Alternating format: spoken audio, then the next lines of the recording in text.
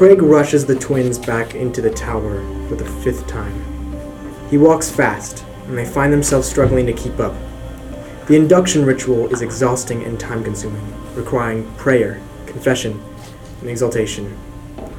Between the scripted devotions, Craig continues to speak of Iris, the towers, and the end of days. The more he talks, the more deranged he seems to appear. They both pretend that they know what's going on, but the twins' anxiety continues to build the more and more he talks. The way he talks about Iris disturbs Katie the most. He treats Iris like a god, a supreme prophet that will save everyone from the hell of their time. Every time the name is spoken, a shiver goes down her spine. Katie looks over at Charlie repeatedly, disturbed by his dumb smile. He looks relieved, excited even. It worries her enough to stop her in her tracks. Grabbing Charlie by the arm, she pulls him down to ear level. What are you doing? What do you mean? Looking over, Katie sees that Craig is still walking, pretending that he hasn't noticed that they've fallen behind. He continues to talk to the air around him. I thought we agreed that we were just pretending to play along. It looks like you're starting to fall for this. He has to believe that we believe him. You need to stop being so defensive, making us look suspicious. We look suspicious? This entire situation is suspicious. Nothing he says makes sense. Did you not hear the way he talked about food?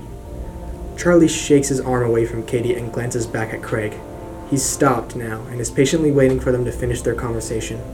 Looking back at his sister, Charlie doesn't even try to hide his words from the cameras. Can you just follow my lead? We can use this. You just need to pretend. This is all it is, okay? Pretending. Katie looks at Charlie and back at Craig before looking at Charlie again. Pretending. It sounds easy enough, yet she still feels uncertain. Seeing that Craig's noticed them stopping and talking, she doesn't continue the conversation. She can't find it in her to argue. Okay, just promise you'll snap out of this weird, creepy act when it's just us. Charlie hesitates half a second before nodding, already walking away. I promise. Once again, the twins join Craig in the ritual. An act. Just an act.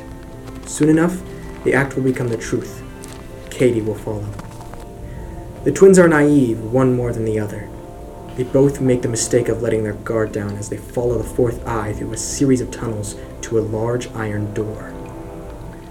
The siblings steal a look at each other before the eye turns around. Are you prepared to meet your god? Only Charlie nods. Yeah. Sure. Iris? Are you prepared? They squint at Katie. Feeling Charlie's stare burning into her side, she nods. Yes, you can trust me too. You can trust us. The door behind them suddenly opens as if on cue. The fourth eye gestures for their entrance.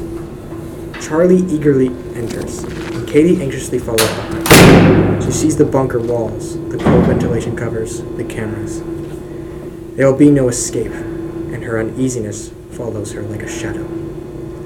The same shadow that torments another group in another tower.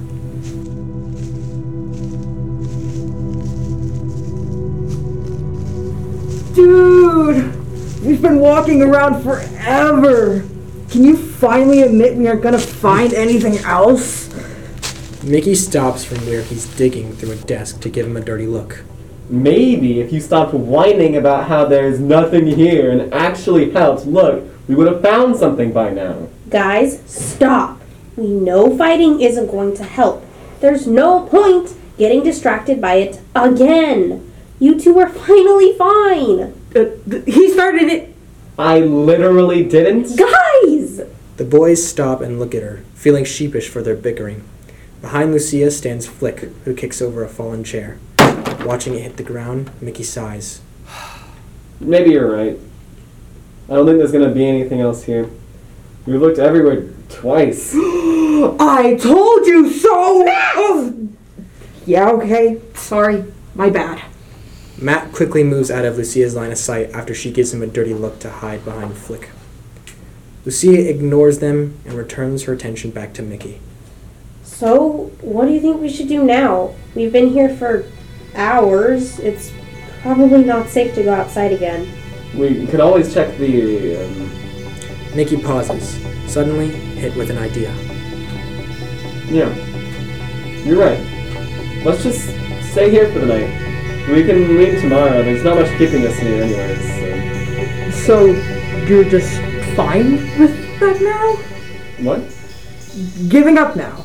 You were all huffy all day about staying here and looking for more Iris stuff, and now you're fine just being here? Is that such a bad thing? I'm not saying that, I'm just saying... Why can't you just trust me? Matt clenches their fist and looks down. A frown is clearly visible. Well, I'm gonna go back to the room 2 doors from here. It has pillows and a couch. You guys can come if you want. Flick quickly follows him, but Lucia waves her hand, cringing. You snore. I'll take a different place. Well, you're not invited to the Flick Matt sleepover then.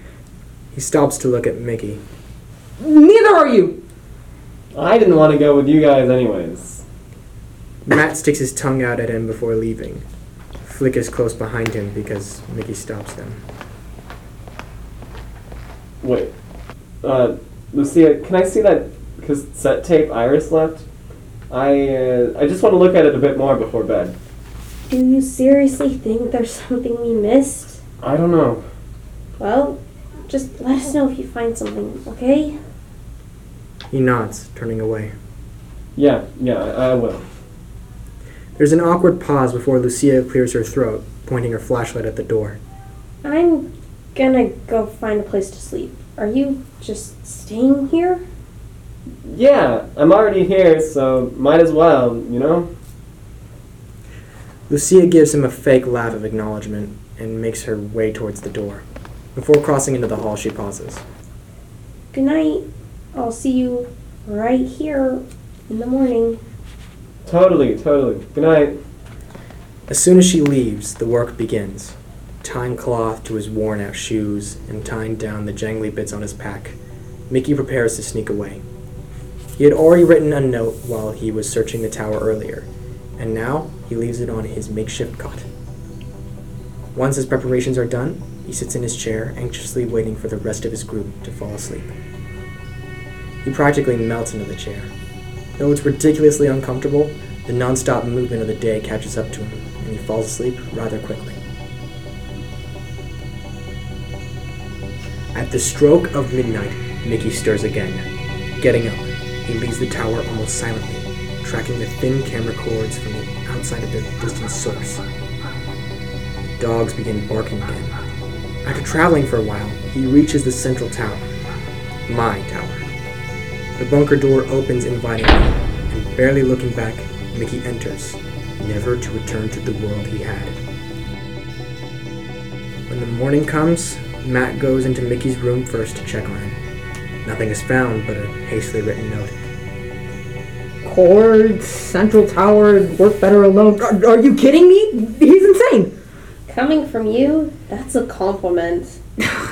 We have to go find him. Sure, but where is he? He only left this stupid note. He said where he was going, how he was tracking the wires. It looks like he was planning his next move while we were busy searching the tower. He wants us to follow him. My feet, it hurts. Oh, my feet hurt.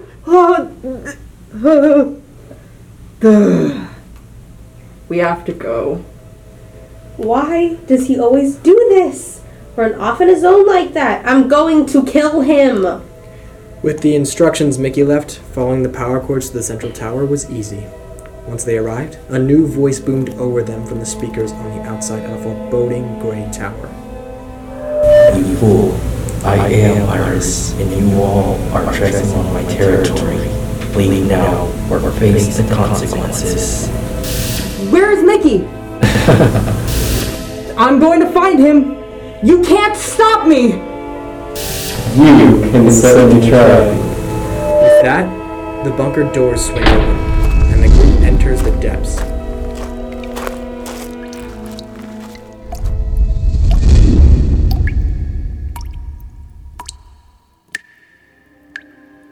Iris will wait.